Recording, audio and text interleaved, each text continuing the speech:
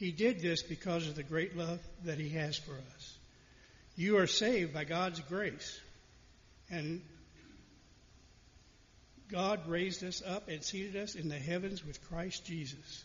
God did this to show future generations the greatness of His grace by the goodness that God has shown us in Christ Jesus. You are saved by God's grace because of your faith. This salvation is God's gift. It's not something you possessed. It's not something that you did that you can be proud of.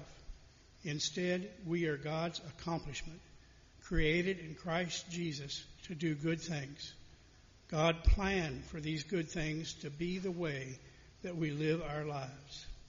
This is the Word of God for the people of God.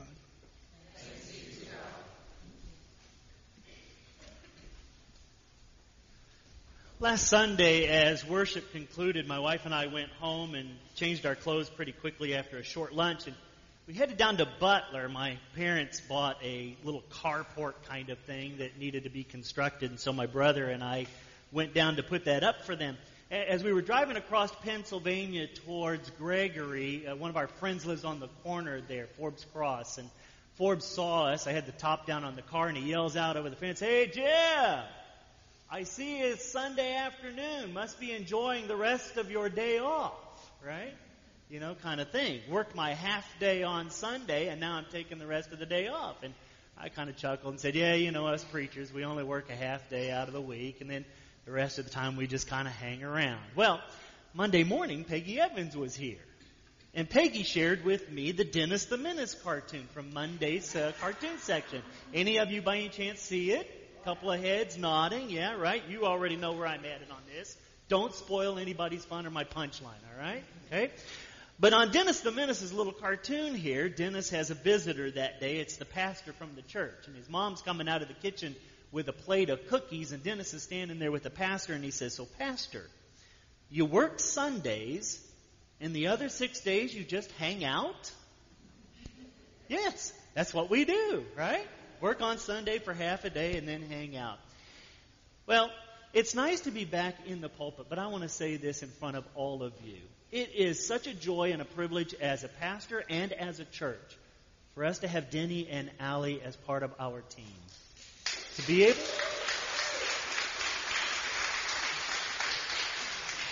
able to take a couple of weeks off for vacation and study break is a blessing for the church. It's a blessing for me.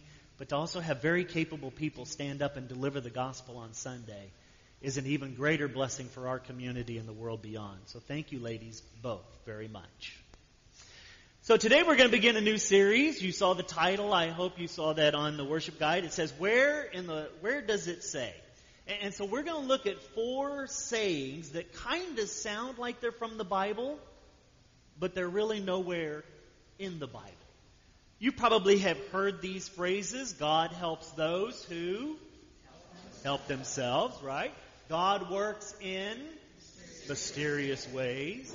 Charity begins at home. And this too shall pass, right? You have all heard these phrases before. They sound great as ways of expressing who God is, but they're not necessarily something that's out of our biblical witness and tradition. They've been created along the way. You know, we tell the world a lot about ourselves, believe it or not, right? By the labels that we wear on our clothing, on our cars. Sometimes our address is our label. We share our opinions and our politics with everybody, either through Twitter or Facebook. We do it through yard signs and bumper stickers. We tell everybody our favorite sports teams by the flag that we hang outside of our house, the baseball cap that we wear, the jersey that we put on. And occasionally we tell people our religious beliefs as well, right? Through a nice little card that we send them. The coffee mugs that we might have in our home. Or the t-shirt that we wear that has a wonderful little saying on it. You think about the latter of these kinds of examples. Sometimes we share truths about who God is. We have statements on our t-shirts and our cards and our coffee mugs that help us understand who God is and the activity of God in the world around us. And then occasionally we have sentiments about God that aren't necessarily true or accurate. We make statements about God thinking they are biblical truths, only to find out that they are nowhere in our own scriptures. We have probably all of us, heard it said that God helps those who help themselves. And the preacher joke is if you go to Hezekiah chapter 6, verse 1, you'll see it there. Now, for those of you who really want to quickly take out your Bible and start thumbing around looking for Hezekiah, you won't find it. All right? So that's the preacher joke. It's not really in the Bible. It just sounds like it ought to be in the Bible. How many of you really know the origin of that phrase? Well, if you don't, I'm going to tell you. So this is the enlightening moment of the sermon, right? It began actually as a Greek philosophy. Sophocles wrote, "No good ever comes of leisure purposelessness, and heaven never helps the man who will not act." Euripides picks that thought up in Greek philosophy and says, "Try first thyself and after call in God. For the worker, God himself lends aid." A little bit more closer to modern times, George Herbert included a similar phrase in his 17th century Proverbs collection, Jacula Prudentum. He said, "Help thyself and God will help thee." French author Jean de La Fontaine, when he was adapting Aesop's fables into French, also picked up on the moral that was in two of Aesop's fables, and that moral was help yourself and heaven will help you too. Now, the modern version of this, God helps those who help themselves, we often quote as Benjamin Franklin. In Poor Richard's Almanac, Benjamin Franklin wrote, "God helps those who help themselves." But he is not the originator of that phrase. Actually, it is the English political theorist Algernon Sidney who first coined the phrase, "God helps those who help themselves." And we continue to use that over and over and over. In religious circles, there's actually only one religious text that has anything similar to that phrase written in it. The Prophet Muhammad in the Holy Quran, chapter 13, verse 11, wrote, "Indeed, Allah will not change the condition of a people until they change what is in themselves." So it sounds like it ought to be a good biblical phrase, but in actuality, it's probably more of a motivational saying. How many of you read the paper last Sunday and saw that Dr. Wayne Dyer passed away? Any of you remember that name? Any of you heard of that name before? I'll tell you who he is. Wayne Dyer was a famous psychotherapist and professor who created a self-help empire. He was one of those self-help gurus. Wrote several different books, and he appeared on the Oprah Winfrey Show numerous different times. The CNN article on Monday gave kind of a eulogy about Dr. Dyer, and here's what it said. It said, "Perhaps the most important credential one can have when being in the business of inspiring people and instructing them on how to pick oneself up by their bootstraps and to achieve is to have done just that themselves." Dyer was one of those people who picked him up by his own bootstraps, and he was successful, and he achieved, and he encouraged others in this way of self-help and as a motivational speaker. I could imagine that in his office there probably was that saying, "God helps those who help themselves." It was something that he probably lived by or believed. It might be a great motivational saying for us, but actually it's just a cultural interpretation of who God is, and our cultural interpretation actually makes for bad theology, friends. It's not a real helpful understanding of who God is. It may actually only serve those of us who are not helpless to say God helps those who help themselves. And it may give us the position, the theological excuse for doing nothing to help anyone in the world around us, if that's what we believe. God helps those who help themselves. Have you ever thought that? Have you ever seen someone and thought to yourself, why don't you pull yourself up by your bootstraps? Why don't you go out and help yourself? Ever had a moment where you saw someone and it didn't really appear that they were doing much of anything to better themselves, and in the back of your mind is that little phrase, that saying, God helps those who help themselves. Right? Can I let you in on a little secret this morning? Can I share with you some news today? Actually, God helps those who cannot help themselves. The good news of the gospel and the message is that God helps those who cannot help themselves. You think about the psalmist and his writing. It is plain and it is clear that God is helping someone who cannot help himself in that moment. That the steadfast love of God for all people is one of help, to come and be of aid.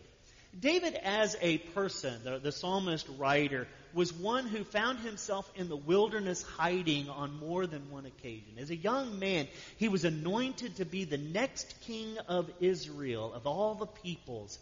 And Saul sought out to kill him because that infringed upon who Saul was as the king. He saw David as a threat, so he pursued him to try to kill this little boy. And he finds himself out in the wilderness hiding in a cave. But that's not his last experience of that. When David is a grown man and he has children, one of his sons, Absalom, decides that he wants to be the next king of Israel, and so he starts to pursue his father to be able to kill him and take over the kingdom. And David flees to the wilderness and the cave again, and this comes his writings. To be able to sit there as a psalmist and talk about his desperation, his despair, his depression, and to be able to lift that up, and then also be reminded that God is the one who comes and comforts.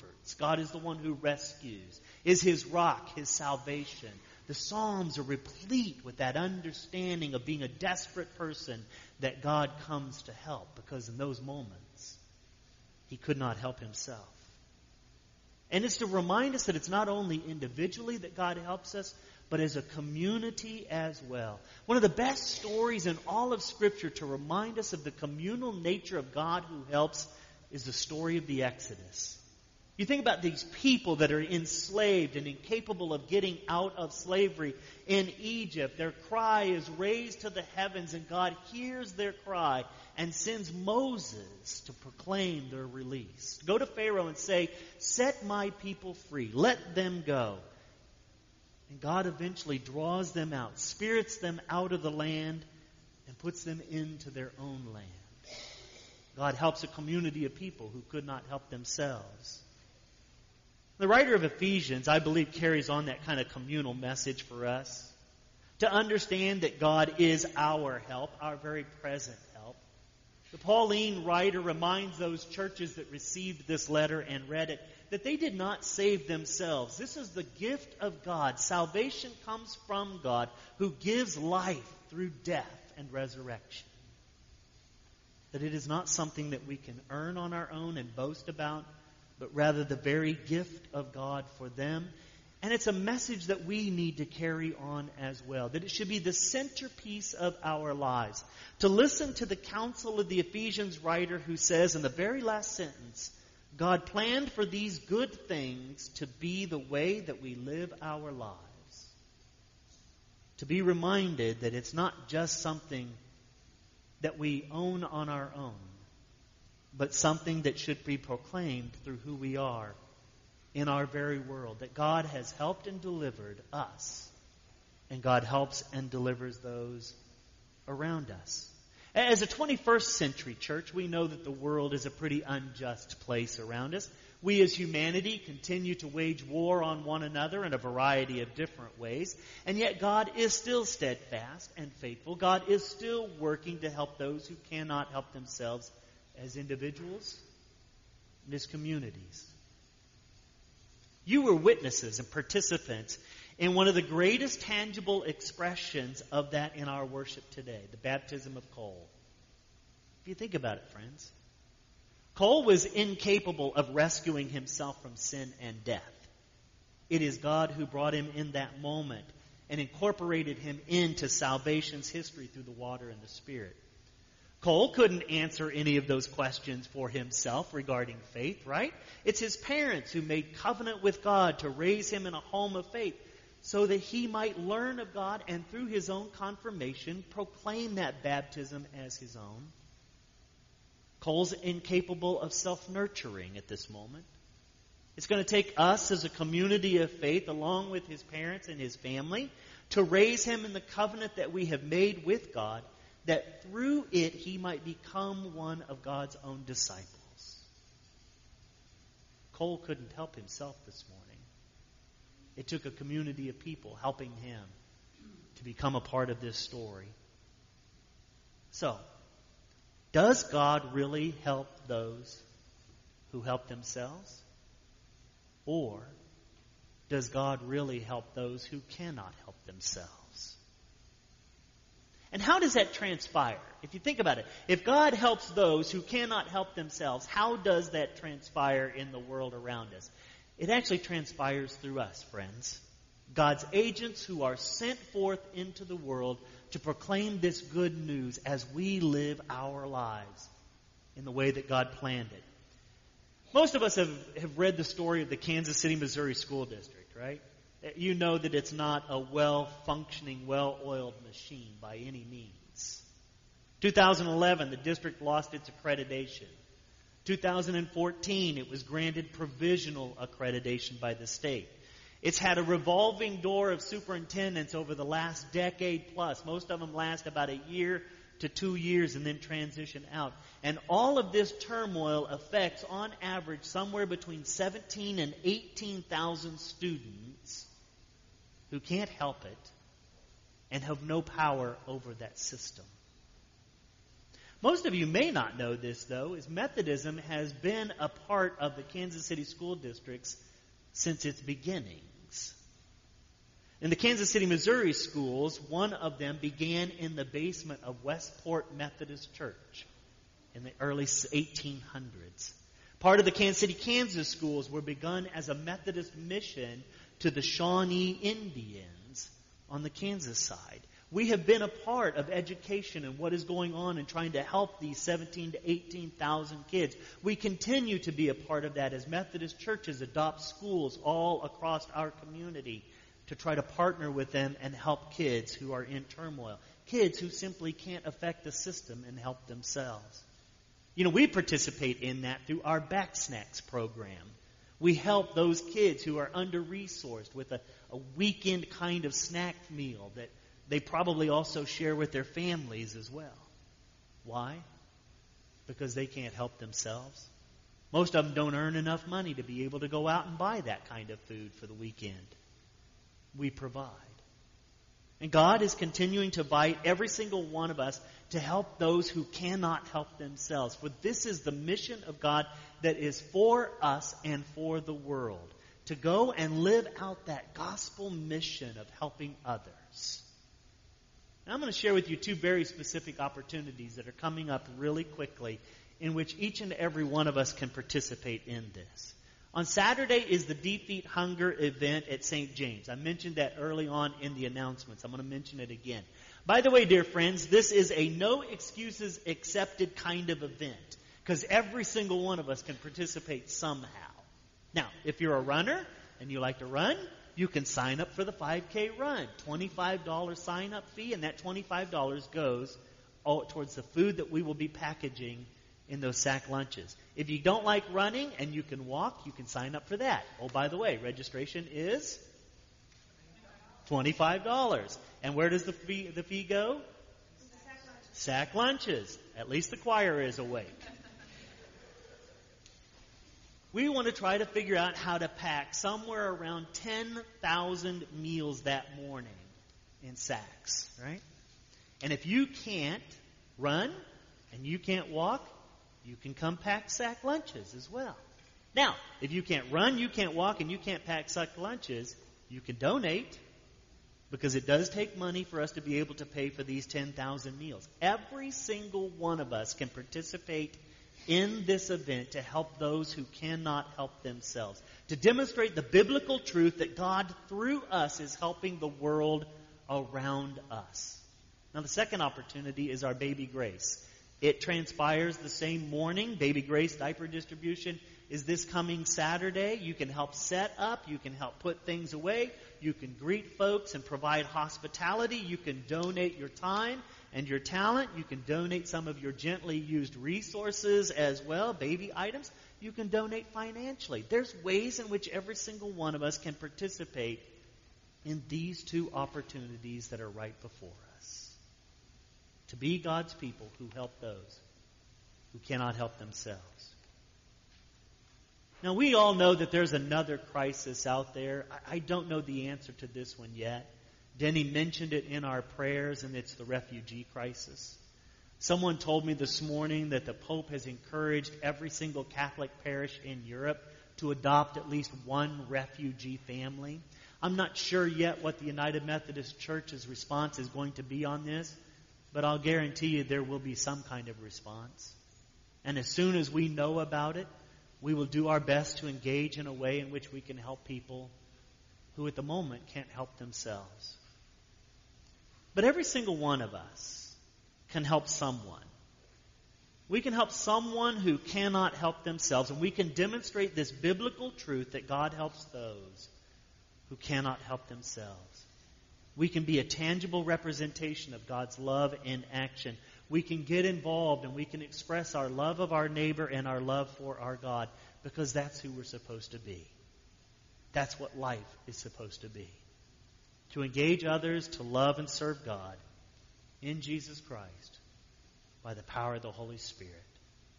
So let us be reminded, dear friends, that God does not help those who help themselves. God helps those who cannot help themselves. That is the picture of God that is from our own understanding, our biblical text. The God who is at work on behalf of those who are the poor, the oppressed, who cannot help themselves.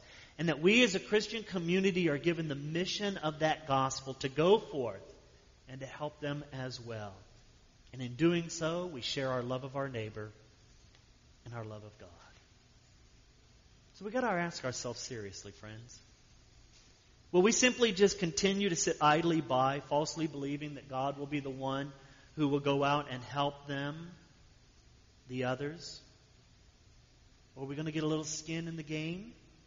And we're going to go out, or are we going to demonstrate to those that are the helpless that God has sent us to bear His love and His witness? It's our choice, but it's also our calling. Will you join me in a moment of prayer? God of grace and mercy, we ask that you help us to remember that in our helpless state you rescued us from sin and death. You delivered us to new life. You incorporated us into salvation's history by water and the Spirit. And that in our profession of faith in your Son, Jesus Christ, we are His disciples. Lord, remind us that our salvation has consequences. The mandate to be ones who help the helpless in our world. So we pray that you give us the power of your Holy Spirit to respond to every opportunity before us, that we might be your agents who help the helpless. All these things we pray in Christ's name. Amen. Would you join me now in your worship guide as we prepare our hearts and our minds for the sacrament of communion?